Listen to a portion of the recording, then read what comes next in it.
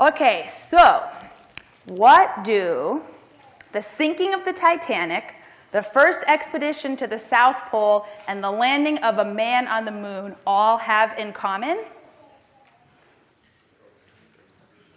They all happened since the last time the Cubs won a World Series.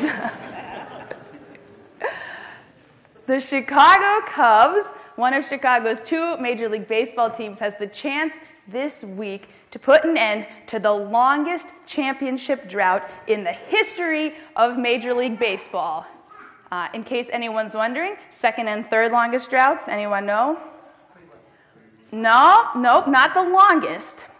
Boston Red Sox had a 185-year drought, which came to an end in 2004. The Chicago White Sox had an 87-year drought, which came to an end in 2005. It's not looking so good for the Cubs right now. They're down 3-1 in a best-of-7 series. First pitch for Game 5, do or die for the Cubs, will be thrown out in about 11 hours in Wrigley. So the last time the Cubs won a World Series, 1908. New Mexico and Arizona weren't even states yet. There's President Taft signing them into statehood in 1912. 1908, that was before we saw the founding of the NFL, the NHL, and the NBA. Women didn't even have the right to vote yet. That didn't even happen until 1920.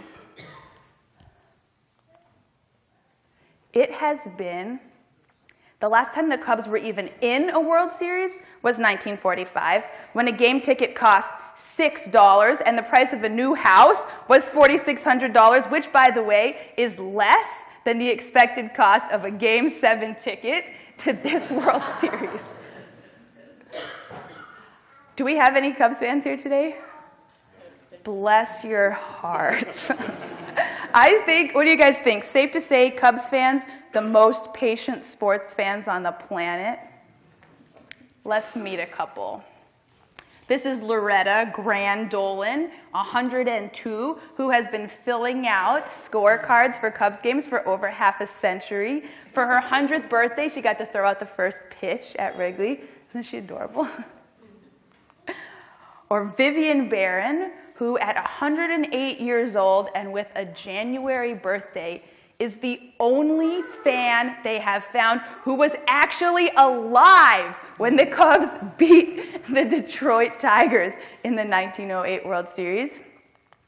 Or this is Phil Neenstead, who's 82, who still remembers waking up on the morning of October 10th, 1945, to his father's voice yelling, "I got the tickets! I got the tickets!"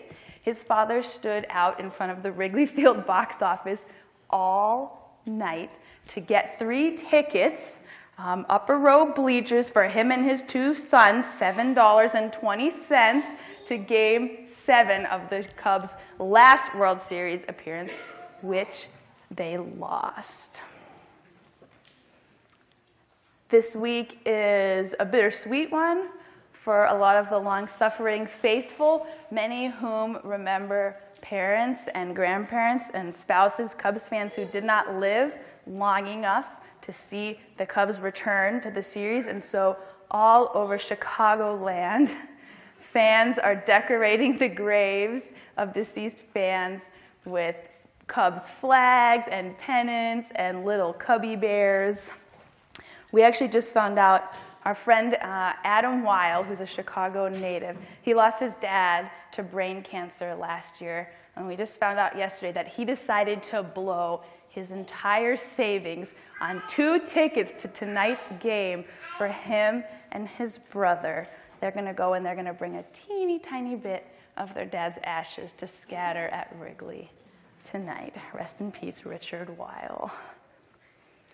When Game 5 starts off tonight, there's going to be people tuning in from all over the world, like Alexander Schroed, who's going to be tuning in from Moscow, where the game will start at 3 a.m. Chris Diaz, who will be watching from the only Cubs bar in the Czech Republic. Steve Pittman, who will be tuning in with his daughter and granddaughter from England. Not to mention the hundreds of thousands of fans who are flocking to Chicago, where fans started lining up yesterday at 7 a.m. outside of the Wrigleyville bars. Because I guess when you've been waiting for 108 years, what difference does a couple hours make, right? So, probably, do you think safe to say millions of people? All ages, all walks of life, all corners of the globe, from the youngest to the oldest to those not even with us any longer, all of these people united by one thing: hope. And guys, this is what All Saints' Day is all about.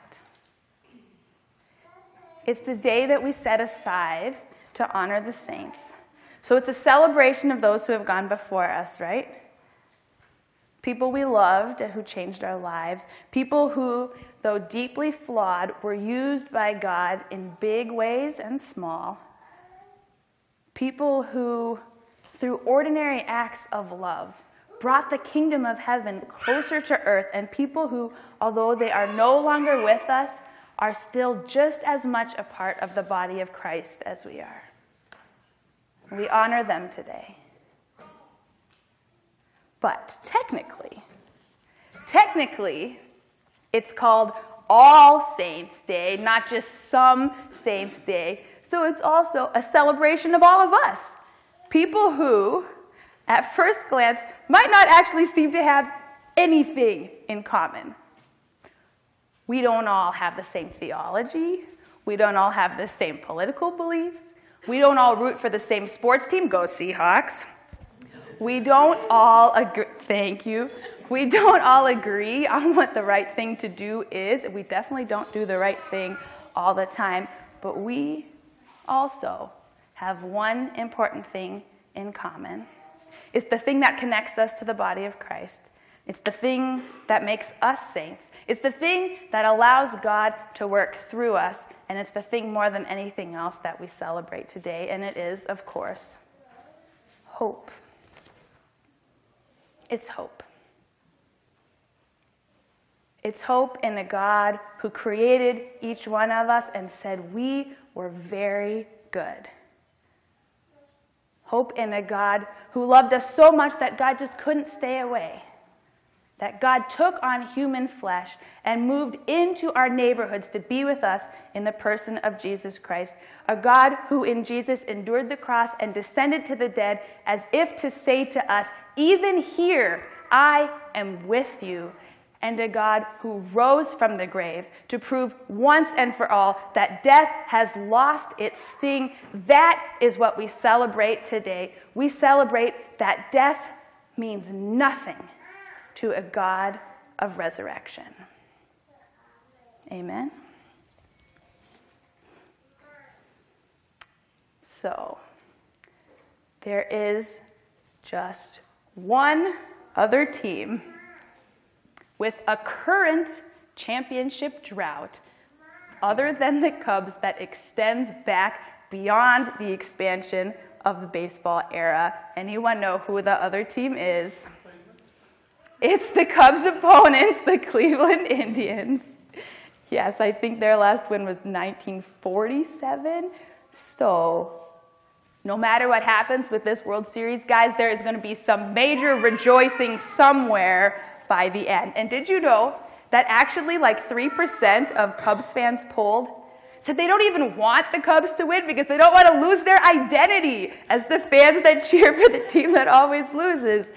But whoever wins or loses and whatever celebrations ensue, it will be as nothing to the celebration that happens in heaven when the saints come home to rest. So, may you know the hope to which you have been called. The hope that is your inheritance as a child of God. May you know that this hope connects you to all of the saints. May you know that this hope extends beyond this age and into this age, the age to come. And for this hope, O God, we give you thanks and praise this day and always. Amen.